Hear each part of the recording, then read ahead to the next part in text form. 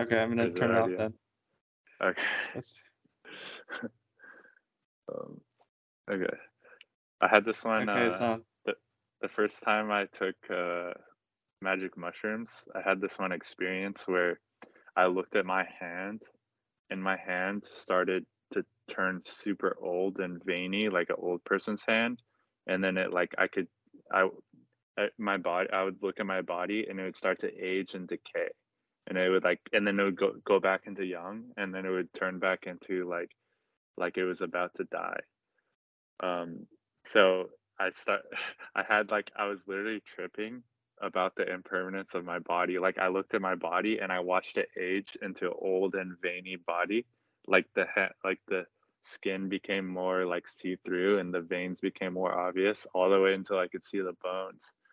And then I was just and then that was like a direct confrontation with the fact that although I'm like very young and youthful right now, it's inevitable and it's only a matter of time that uh, this body is going to die and it's going to get old and it's going to get sick and die. So it's important to break the delusion um, of youthfulness. How old are you? Um, What? How old are you? I'm 25 right now. You are already dying. Yeah, I'm already It's you're dying exactly 25. since the day you were born, you're dying. Um 25. Around 25. The processes who are building cells are less than what's decaying. So 25 is around the time where you officially dying. right. Right. And then also there's a type of meditation where um you can contemplate like all the gross parts of the body that you don't normally think about. So like you normally you think about your body like on the outer appearance of things and you think of like, oh, that's me, and you think like, oh, I'm like either you think you're beautiful or ugly, either way, it's an attachment to clinging. But you didn't get into the nitty gritty details. Like you didn't get into like you didn't contemplate like the hair and the hair follicles and the skin and the layers of skin and the bones that are within your muscles and all the oil of the joints and such and all the organs, like all the disgusting intestines and stuff, and all the facets of the body that you just don't normally think about. So like, um, I mean, I guess like this is kind of like a weird meditation. Like maybe it's not for everyone, but I found it useful to like sort of dissect myself um, mentally. Like I would go into like every organ of the body and like not only try to visualize it, but also try to experience like where is that organ right now in my experience of the body. Like, oh, let me try to experience the diaphragm, let me try to experience the lungs, let me try to experience the heart and the heart beating, and let me try to experience the intestines, and let me try to experience the liver or um, It's you. the kidneys as well, and um, every fiber of every muscle. So like, I guess this is kind of like a body scanning practice, but like it's more like I try to make it more of like a also death contemplation in the sense that like I'm like I'm really looking at the the the human body as like for what it is, you know? Instead of like identifying as a self with it, really it is it's a bunch of blood and a bunch of skin and a bunch of meat bags and like and organs and stuff like that. So like if you actually dissect yourself like that mentally, it's disidentifies you from it like naturally. So like you see the body for what it really is it's like a meat suit. And if you can if you can there's kind of it's I find it kind of enjoyable actually. It might be a little scary or gross, but like it's a good meditation. And also, um, that reminds me of the story of Ramana Maharshi, who um, he just lied down and he accepted that he was going to die, and like accepted all the implications of that, and then somehow that disidentified him from the mind and the body, and there seemed to be not self, which is freedom from the clinging to your mind and your body, and you're no longer concerned with the fate or the destiny of the mind and the body, or what's going to happen to it, because you see the real nature of it. What is the real nature of what's going to happen to the body? Is it's going to die. So what happens in between the body right now and it dying is really not that important because of the ultimate destiny of it. So you're less concerned with like the the the petty trivial um anxieties about what is going to happen in the future, because you already know ultimately what's going to happen in the future. So you're less concerned with like worldly affairs when you fully understand that you're going to die. So then your interests will start to develop in a way that uh, is more conducive to the Dhamma or the path. So the freedom from um, um, death and birth, birth and death, and the cycle of it. How do I escape the cycle? Instead of being interested in the cycle itself, you become interested in the liberation from the cycle of birth and death, and you can start to experientially see uh, how birth and death arises, and you can see that death is uh, dependently originated by birth, and they are ultimately go together. They're two sides of the same coin. So arising and passing away is another way to think about it. Birth and death, um, um, coming into being and passing, and cessation, um, emptiness and form. So you can see these dualities are dependent in nature on each other. And when you see that experientially and profoundly, um, you can say that's seeing the Dhamma or seeing the truth. And you see the truth, you see the whole cycle of it, the whole structure, and the whole dependent origination of it. Then you're not bound by it. You're not fooled by it. You're not hypnotized by the cycle, and you're no longer on the treadmill of it, the hamster wheel of samsara, so to speak, of just running and running along, of craving and aversion, pleasure and pain, um, uh, gain and loss, all of these things, all the eight worldly winds, um, is what uh, the opposite ends of the treadmill or the hamster wheel that you're running along on. And instead of you stop running on the hamster wheel, because the more you run on it, the more it goes. It just has more and more momentum until you have to run faster and faster. You stop and you literally get out of the hamster wheel, because that's what's seeing the cycle of it all, and seeing the truth of like what's really going on behind the scenes. So you can say it's kind of like looking behind the curtains of the play and seeing the backstage of the play, all the features, and so like the play is like there's a bunch of like characters like built with like 2x4s and um, different puppets and like animatronics and stuff, and investigating and looking how it really is going behind the scenes, seeing what it's actually made of, and seeing the illusion of it. So then it's much less scary.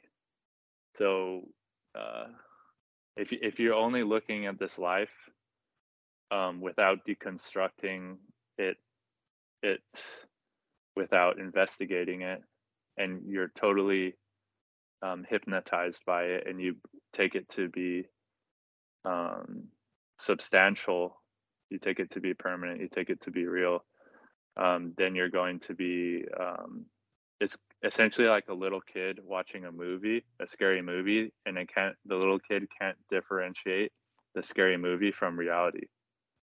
So they're going to be really terrified by the movie because they can't differentiate it. So like spiritual adulthood is similar to watching a scary movie. Like you can enjoy how it's scary, but you ultimately know it's just a movie. Um, so it takes the kind of terror out of it, and it's much less scary. I think that's the end of my little spiel. So if anyone has anything to comment or say about that, please go ahead.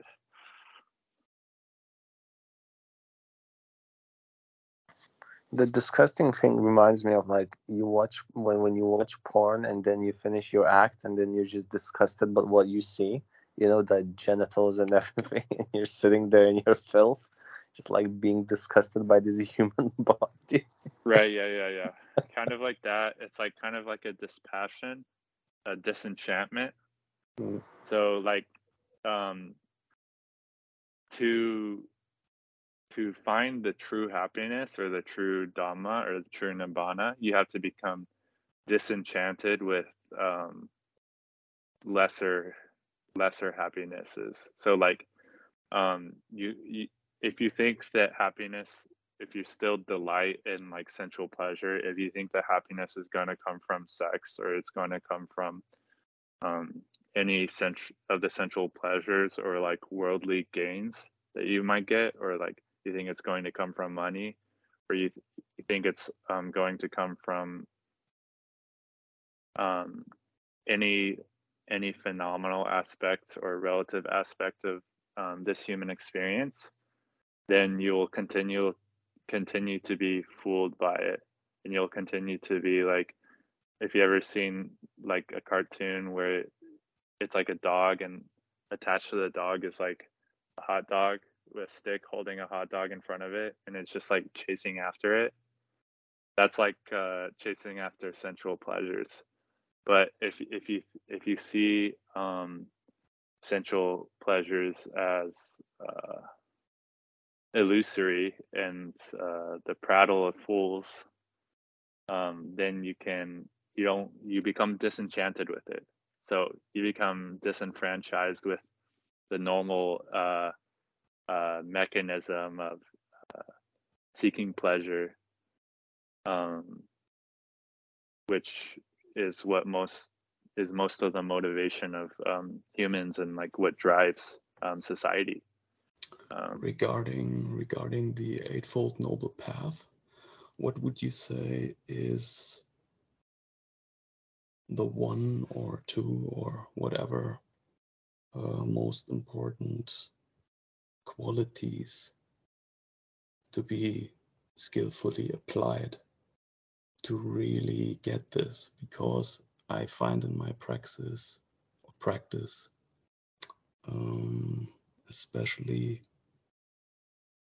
situations where the body is very present, very much um, deconstructing wisdom because the pull is so strong.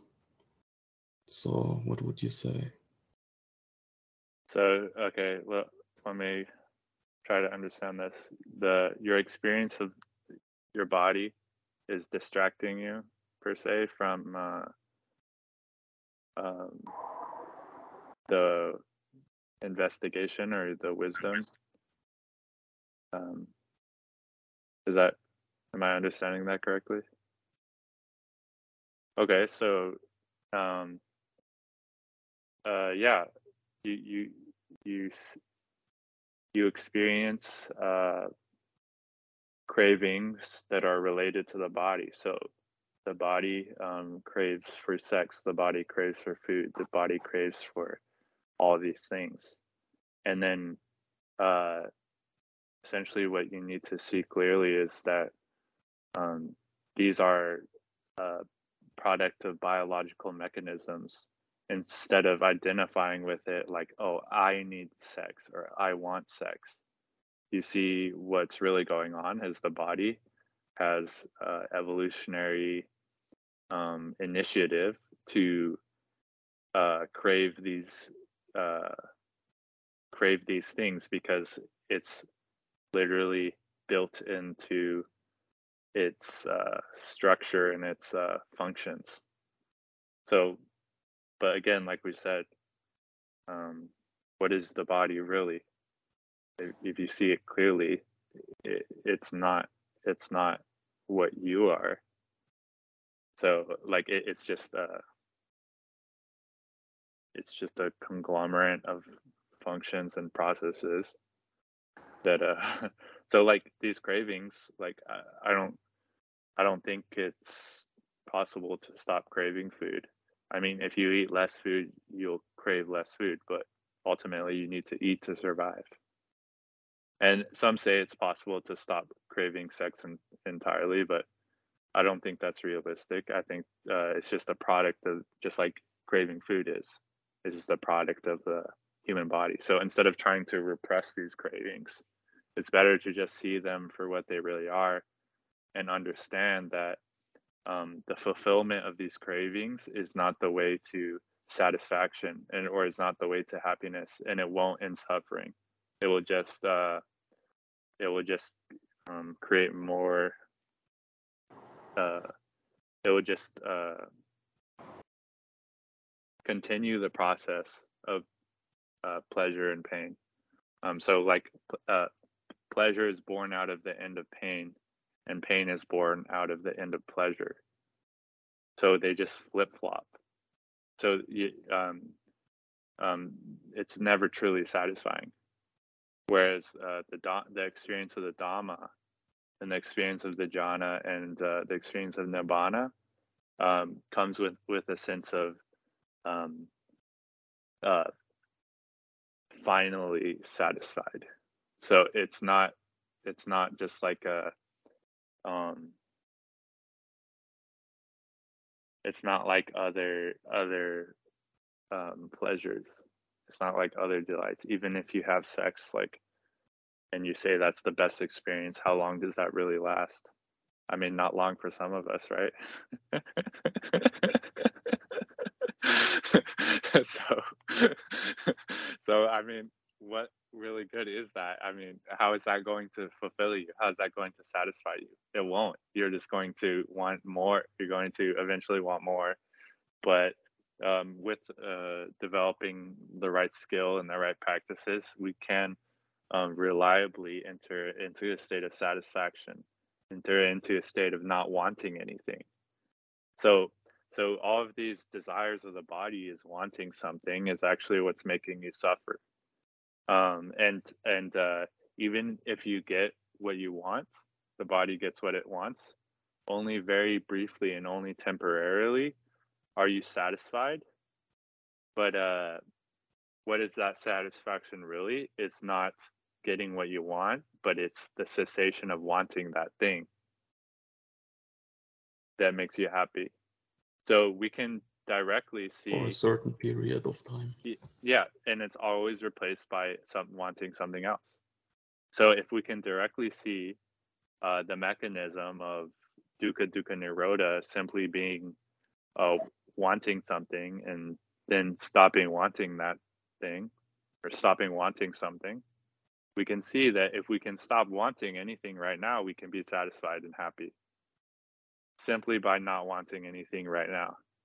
You don't need anything right now. You got everything you need. You could just sit here and not want anything, and that's that's how to practice. The thing how I understood is when you said like wisdom gets like clouded. It's whenever I see the cloudiness in the wisdom, I know that there's some kind of judgment. Oh, this desire is bad. Oh, this desire is good. And then your mind kind of gets more cloudy because now you're placing like value on things. Now you're actually determining what is right for you and what is not right for you, instead of allowing it to naturally unfold by itself.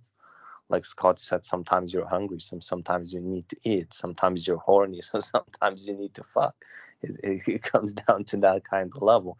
In reality, you don't really need any of these things, but the resistance is what kind of holds them in your body. The resistance, not essentially not participating in them, but the resistance of the mind, the judgment, the holding on to it, the clinging. And the clinging arises from that initial holding. Just keep it holding as an object, saying this is good, I should not want this. Or even Well, if if it it, happens, then you still hold on to it and you still judge it and you say, oh, I shouldn't have done this, or oh, what if the next desire comes, I probably should abstain from it, or constantly like being vigilant about it can really cloud the mind as One of well. them is the level of ordinary right view of I should not do this thing because society tells me not to, because my parents tell me not to, because the Buddha tells me not to. But the super mundane right view is on the similar tone to what Scott's talking about with the Asuba meditation, or the meditation on the repulsiveness of the body. That this is developing actual wisdom as to why these things aren't worthwhile. That's that this repulsiveness.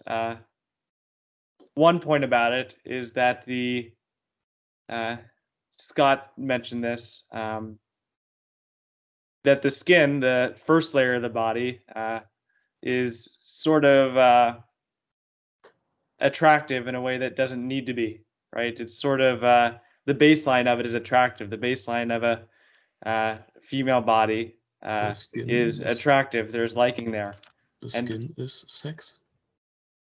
and If you hadn't your skin, you wouldn't have sex. and we wouldn't be so attracted if it wasn't for the skin. So investigating what's under there, and that stuff's gross. yeah, And this came up when reading a Mahaboa book that I got at the Watt. That he talks a lot about this Suba meditation and the charnel ground meditation, where the monks watch as the body what's the word, falls apart, gets old, uh, the skin rots away, and it's just bones, it's just muscles, and this isn't necessary. This is only beneficial when there's an unnecessary attraction to the body, and it helps with that disenchantment, and to see with wisdom instead of the ignorant point of view, where that skin is beautiful. I want to go chase that skin. I want to kiss that skin. Oh, I love the skin. Where if we see what's under it, there's a You bunch of sound muscle, creepy. tendons, bones, blood. It's not as yeah. attractive. An important point to make is that none of these things are inherently bad. So there's nothing inherently bad about having Mhm. sex. There's nothing inherently bad about enjoying food, Exactly. and so on.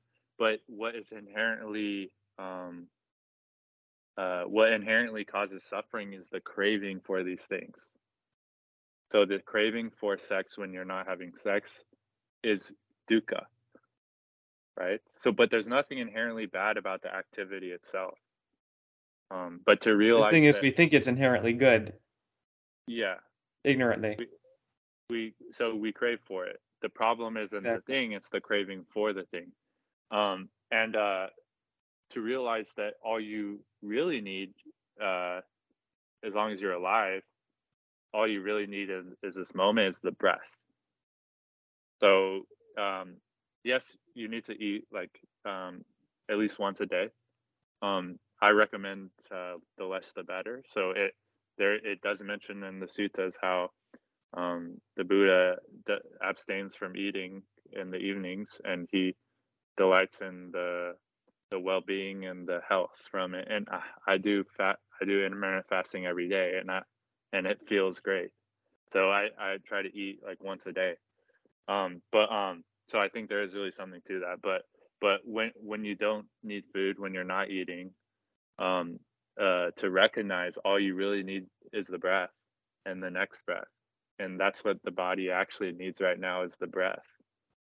And so to bring that into your attention and to take a deeper breath and realize that the breath is enough. You can go the rest of your life without having sex, you'll survive and be fine. But you can't go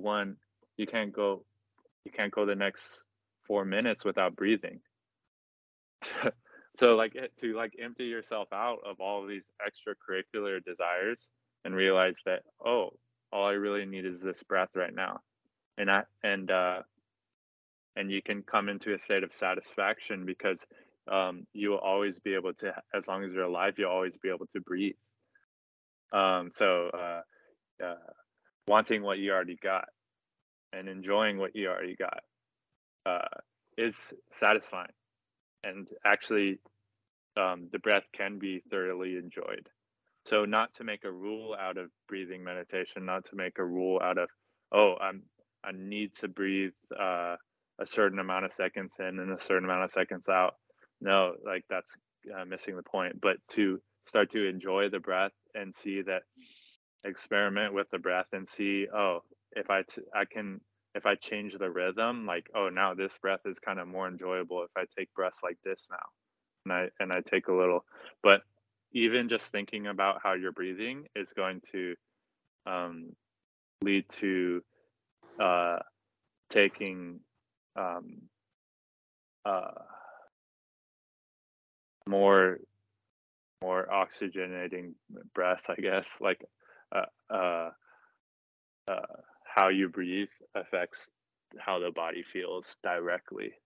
So um, whether what style of breath you're doing is really beside the point. But uh, the point is to take enjoyable breaths. Enjoyable.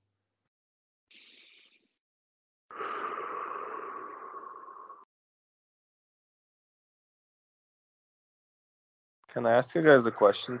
Yeah. So I've recently been like going through all this like monastic like Thai monks, like a lot of like Cambodian monks, and reading a lot about them. And I find that towards like older age, most of them die from like diseases that are completely like preventable nowadays, like diabetes, or at least like diet related, like diabetes, psoriasis, like all of these diseases that are caused by like modern food waves, or like by, I don't know, things, and they just did nothing about it. They would just sit and think like meditation was gonna make it go away, or they just didn't care for the body like to sustain it. But I found it quite funny because I would assume like the spiritual health raises from the healthy body as well. So why did none of them actually like really pay any attention to it? Or you could look at it from another point of view, that the food was not that accessible, or they would have to put a lot of effort in like providing for themselves, and they would have to drop out their monastic life or teaching life in order to go provide for themselves. So So I found it quite interesting. diabetes, heart disease, cancers. Cancer can happen no matter how healthy you are.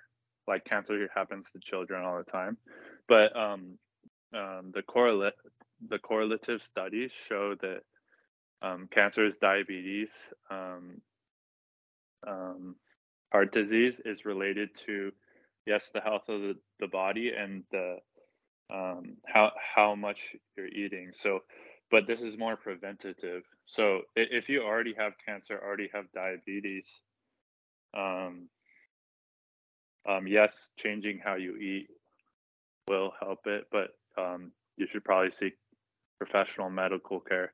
But if you don't overeat and you stop overeating now, uh, you're going to be at a much lower risk of developing cancer later on. of developing heart disease later on, of developing diabetes later on. Not to say that you can't still get cancer, but the correlative studies show higher rates of these things happening with directly how we eat. So We can also recognize that medicine is good in many ways, but oftentimes the death of someone who dies naturally in their home, not on a respirator, of natural causes, might be more wholesome, more relaxed than the death of someone who is, for example, in Buddhadasa's case, flown to a hospital while he's unconscious and put on a respirator and being kept alive. That might be a less pleasant death than I think the situation was that he requested that not happen, but he was unconscious at the time. So the government, and since he was so famous, it was went along with.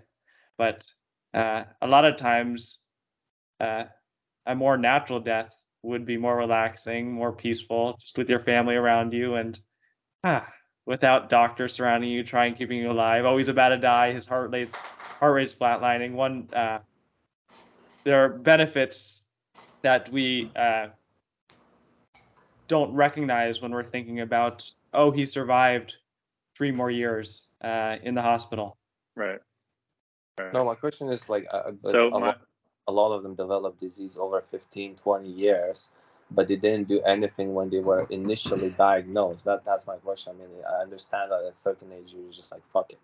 But a lot of them develop disease in their 55, 60, like, it's still plenty of time. Like, the average age was like 80 to die. Like, you still have 20, 25 years of actually like changing your lifestyle and still being healthy, but none of them actually partaken in any of that. They would just rather drop in 3-4 years from the same disease that can be prevented, but like they wouldn't do anything well, about that's up to them. So who are we to tell them what they should or shouldn't do? But yeah, along the lines of what Parker said, you know, my dad was diagnosed with stage 4 pancreatic cancer, and he died a couple months ago. But at a certain point, the cancer got to the stage where there was really no coming back from it. Like it was just a matter of how long are you going to live afterwards. But my dad really couldn't accept that. He couldn't accept his own death. So he took chemo till the very bitter end, and he suffered greatly from increasing doses of chemotherapy all the way till the very end, when at a certain point, what might be wise is to start to accept that this body is going to die, stop putting the chemo and the poisoning in, because at that point, realistically, there's literally no chance of going into remission.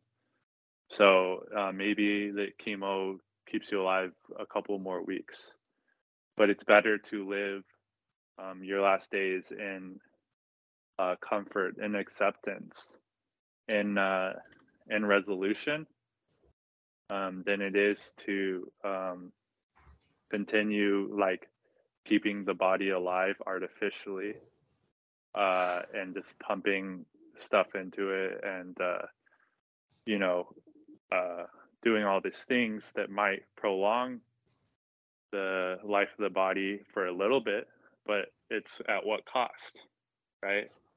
You know, At what Scott, cost? in regards to what you said before about the monks, they should decide what they do, etc. I mean, I think Carl was just curious about maybe if there are studies, comparative studies about the situation of monks and the ordinary population, West and Eastern. There probably are a few, I can't come up with one right now, but I think I see something in the back of my mind. Maybe it comes up. In the end, and this is where I think a lifelong practice is very beneficial, to make this decision. If you are seeing yourself confident enough to make this to have this judgment power, to say, okay, no, I'm not going to take any more chemo. I'm not going to take this anymore, because this is like, you're thinking about the future in this moment, and this is unwholesome. So it doesn't work that way. All this talking about those things for the person in that situation won't probably of much help, as you probably want them to help with what you're saying.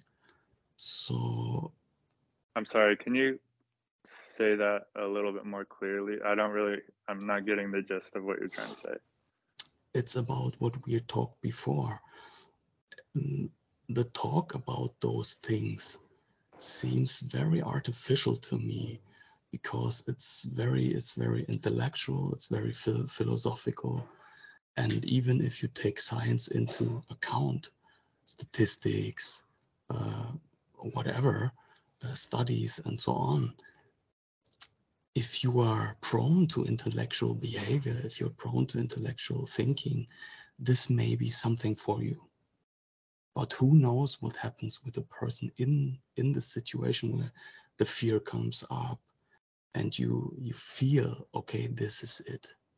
Yeah, You so know? that's the whole point, is that instead of prolonging the fear of death, we're directly facing the fear of death right now, directly realizing that this body is going to die. Instead of postponing it and distracting ourselves from our entire life until we're faced with, oh, now we are really dying. We look at the fact of the matter right now, that we're going to die. And so we learn to face death with wisdom when it comes, because we're not caught off guard by it. We're prepared. So once you start handling things, once you stop living in ignorance and you start handling things, and harsh realities, and not lying to yourself, not creating some sort of magical beliefs that's going to distract you from it, or not. Most religion is promising. Most religion is based off the fear of death. So no, we're going to look at the fear of death and realize that if we can handle this moment, we can handle even our own death. So it's a completely different approach, than most people are used to. Um, Most people don't want to think about the fact that they're going to die, but the fact is they are going to die. So would you rather face death afraid and and uh, and and and uh, and scared, or would you rather face death joyfully and leave other people with a smile, as Dhammaraja says? Can But you that, can you crack jokes even on your deathbed, and can you make other people happy? You bet. So I'll be with that. but I'm still like, like I'm not questioning anything. I completely agree with everything around death. What I'm not really getting is how somebody can be diagnosed with something and not to make a change in that particular moment, because that's the practice, is to make a change. How long are you gonna wait until you make a change? Like in the don't get me wrong. I think if anyone has a disease, or a medical issue, they should seek professional help and do what the professionals tell them to do, and try to live their. They shouldn't just die on purpose, right? That's not what I'm saying here. But I'm not again. saying that. saying about like What? seeking help. I'm talking about like taking charge of their own Well, we can individual. establish, or we have established, that at a certain point in the path, someone has to let go of that both craving for life and craving for death. That it's whatever is okay. That one has to find other reasons for their actions rather than the previous reasons of, like what Scott was talking about with his dad, is the self-preservation instinct, right? The instinctual wanting for life. So why do we stay alive? Is it because it's easier that way? Is it because we think we'll be of benefit for other people? And that's up to the monk's particular discernment of since if he was skilled in correct practice, he would be able to discern that fear of death, that self-preservation instinct, and then come to other reasons. Is it wise to live, or is it wise not to? And that might be, I am not familiar with the Thai medical system like. Maybe he knows something I don't about that. Maybe he's less educated in terms of Western medicine.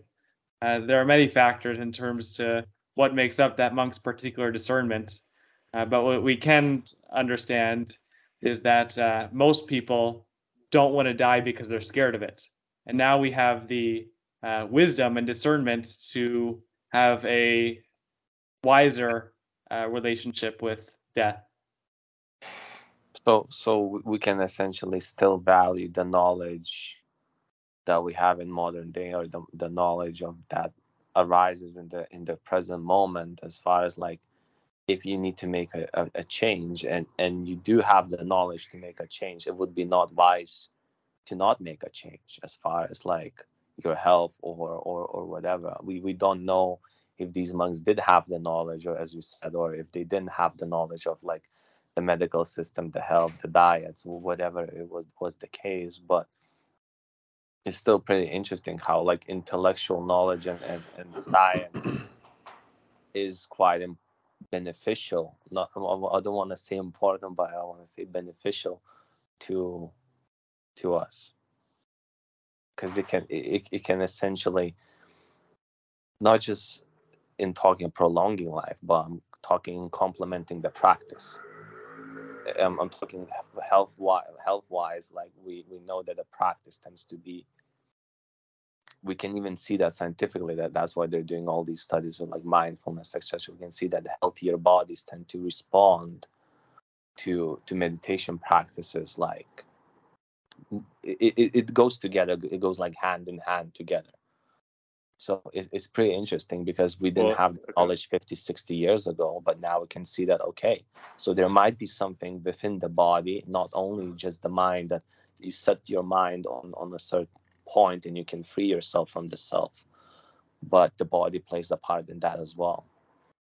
In the Dhamma Vinaya, there That's are definitely so a the few mind and points that are historically relevant, and maybe it's time for a change in certain things. So this is probably a statement you definitely can make if there's anything going to change. I mean, uh, almost every tradition has other particular specifics and how they operate with the Dhamma Vinaya. I mean, if I think about Dalai Lama, he started to eat meat again because the doctor said, please eat meat again because it's beneficial for your health. So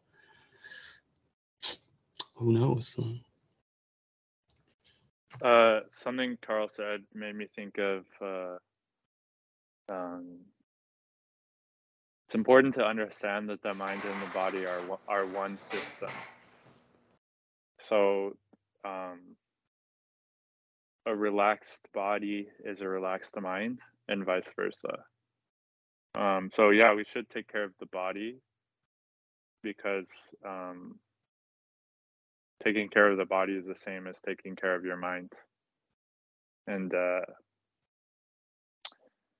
there's no one rule right way to eat per se. Like, it's not as if can't eat. Need to make hard and strict rules, but there's in general, there's common knowledge out there, and there's research about what type of food is not good for you. So saturated fats and sugar and stuff like that, not to eat those in moderation, obviously. But this is a very interesting topic because I'm studying this now for quite some years, and especially those things with very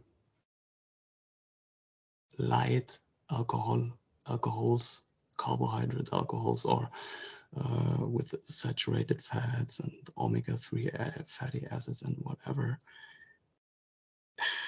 If you really take your time for the studies, it's almost impossible to find guidelines, even very loose guidelines for what is a good diet if it's not embedded in the culture you're living in.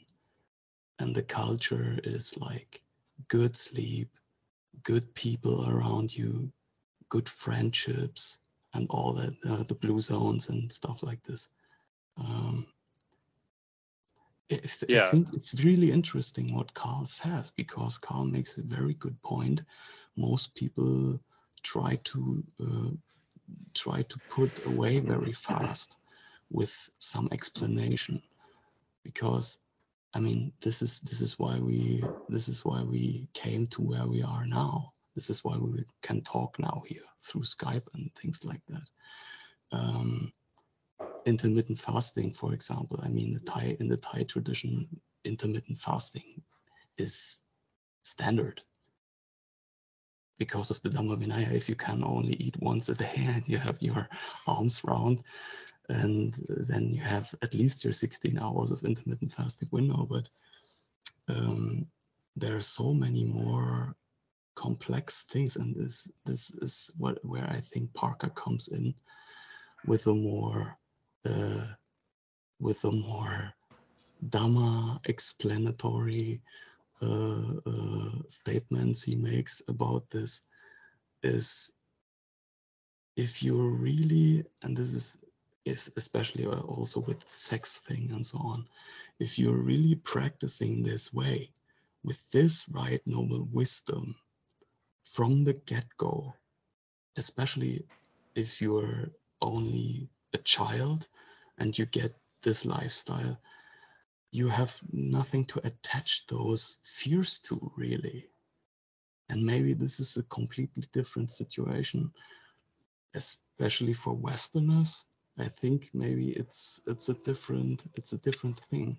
And I think Dhammarato addresses this also with other themes a couple of times, that with the Westerners we have a different source of clinging, maybe a different source of how Paticca Samuppada works in this regard.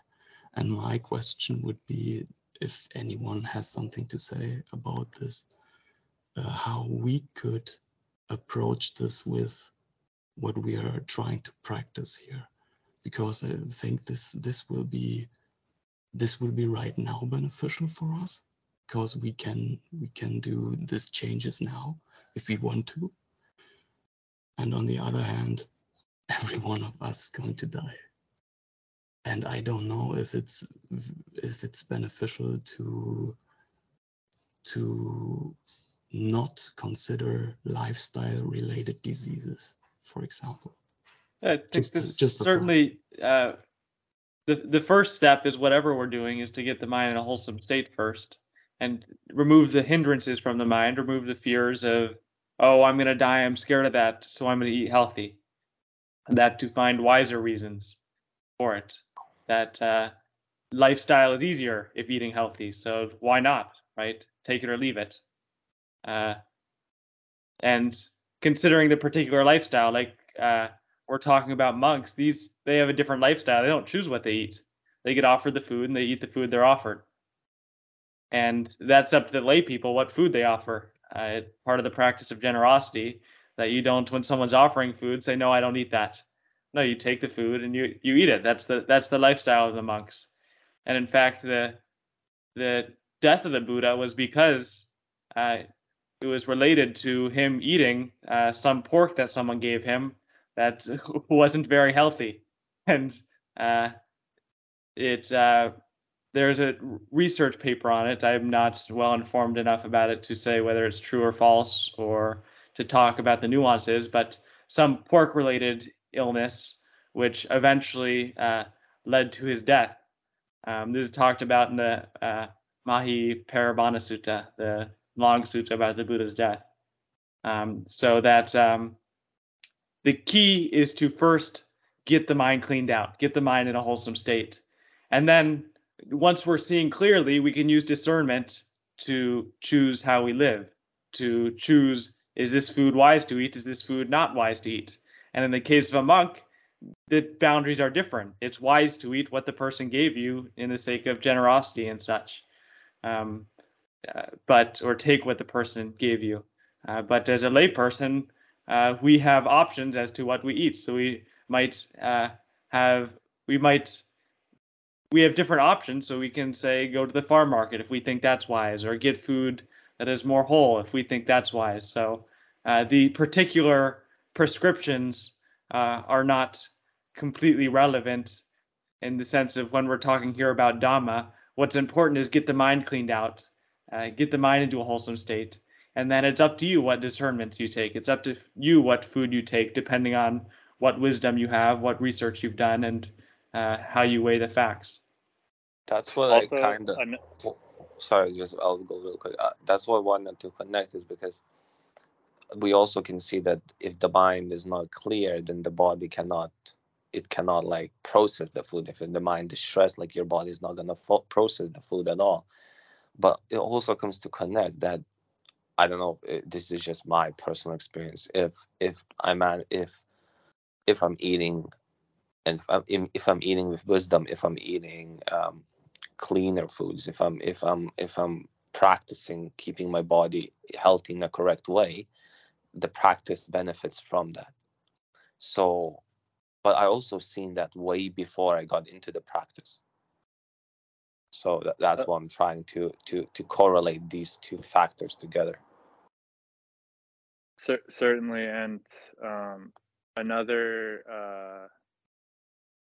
point I wanted to mention is this is more of a Western issue as about the healthy food, because in Eastern Asian cultures, the diet tends to be a little bit more well balanced, a little bit more healthy. So, there's lower rates of obesity in Asian countries than there is in Western countries, and that's largely due to the diet. So it's kind of not as much of an issue if in a Thai country, in Thailand, as for like the food that the lay people are going to be giving the monks is going to be in general like more healthy than, let's say, like Burger King or McDonald's. So it's more of a problem in Western countries because of the proliferation of fast food and the popularity of really unhealthy foods. So it's more important, I think, for us to be wise about what we eat, because we're not just eating healthy stuff because there's only healthy stuff around, or balanced stuff. Another thing I wanted to say is, yes, so the reason for eating healthy food is different. So it's not because we're afraid of dying, but eating healthy food is more conducive to experiencing a happy body, or experiencing piti and sukha, which is conducive to being satisfied. So it's directly in relation to the practice of coming into comfort and ease and satisfaction. It's directly correlated with that, rather than being afraid of potential future diseases, and being afraid of the body dying is sort of an ignorant reason to make healthy lifestyle choices. Whereas the reason for healthy lifestyle choices is because for the sake of dukkha nirodha, essentially. How can we eliminate as much dukkha as possible? So like if you're, like Dhammarato always says, if you're sitting uncomfortably and your leg starts to really hurt, just sitting through that pain and discomfort is not beneficial. It's not conducive to sukha. So you should seek to adjust the body into a more comfortable position, the same way we adjust our diet into a more eating cleaner or more just more healthy diet for a more healthy body. A more healthy body can experience more comfort, but it's more like a supplementary thing to the actual practice. The actual practice is being satisfied, irrespective of the state of the body. But certainly, eating unhealthy is not going to provide for you. It's going to provide unnecessary dukkha. So eliminating unnecessary dukkha is wise. But it's not going to, like, in and of itself, it's not sufficient to eliminate dukkha, period. Yeah, I was cool. I was making that connection. Also find it like now that like soon we're not gonna be able to say that like Eastern cultures are more healthy than Western cultures, because all the Eastern cultures are catching up in cancer rates and diseases as well, as we see the Right. Western food getting more popular in those countries. Like Thailand is very popular with like KFC and stuff like that, and Yeah, so it India, starts all to of be these places. it's more of the more developed the country is, like it seems like the more developed the country is, the higher obesity rates is. So like the first world countries, and when as Asian countries start to develop and like fast food chains start to spread out into these countries, we're going to see the same effects, right? But in general, like the traditional traditional Asian diet is pretty well balanced. Like got your veggies, got some rice, got some um, usually lower amounts of meat, so not like a ton of meat. Whereas in America, like or in the West, like it'll be like a ton of meat, like a big steak or something. Whereas it's little bits of meat like mixed in with vegetables and other stuff in Asian food. Another diet that's correlated with long lifespans is the Mediterranean diet. So that's a pretty healthy diet, and it consists of like higher amounts of like seafood rather than red meats. So seafood has different type of fat. It's healthier. It doesn't stack up. It doesn't clog arteries as much. It has more kinks in the structure of the fat. So it's actually better for you. But again, I think just the main thing with eating is not eating more than you need. So if you are eating as an emotional coping mechanism, you're probably going to overeat. So if you're desiring and craving for the food, not because your body needs it, but because you are trying to distract yourself from some inner discomfort, this is where it starts to spiral out of control. And so like you're going to be snacking to avoid boredom, or snacking to avoid this, where or eating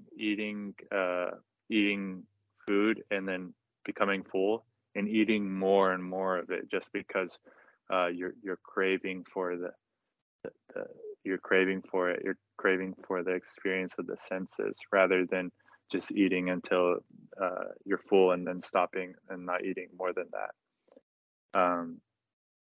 And like, I mean, no matter what you eat, if you eat only when what your body actually needs, it's going to be a much healthier way of eating, and not eating because you're trying to cope with some emotions. Well, yeah, that comes back to like, I feel like being intuitive with your body. As you dive deeper into this, you become more intuitive what your body actually needs. Sometimes it needs a bit more fat, sometimes it needs some sugar, sometimes it needs some water, sometimes it needs something else. And yeah, it's that's about it. I just found it interesting how these monks were just dying, and I was like, oh, if they only knew. And I just found it like quite fascinating how like none of them actually took any course of action to change for like 20-30 years. The ones that develop disease in later life, I completely understand, but the making of the choice in the present moment, I couldn't understand that, because I guess that's just from my personal point of view of the knowledge that I have now of this evolved Western world of like the medicine, etc. It's really hard to comprehend, but who knows back then what was the reasoning in the case, as you guys said. I thought it was just an interesting topic to bring up as it correlates. Yeah.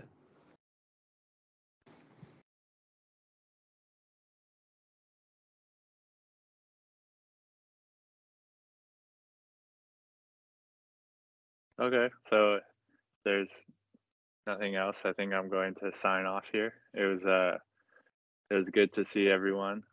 I think the talk was a little bit morose today, but I think it was still useful. Not a lot of people talk about this aspect of the Dhamma, of contemplating the repulsiveness of the body, but I think it's a very fruitful and useful practice. And another toy to play with. Yeah. Yeah, it's All a right. toy to play with, not a job to do. I'm gonna head out as Yeah. well. It was great seeing All you right. guys. All right. Yeah. All right. See you later, guys. Bye. Bye bye.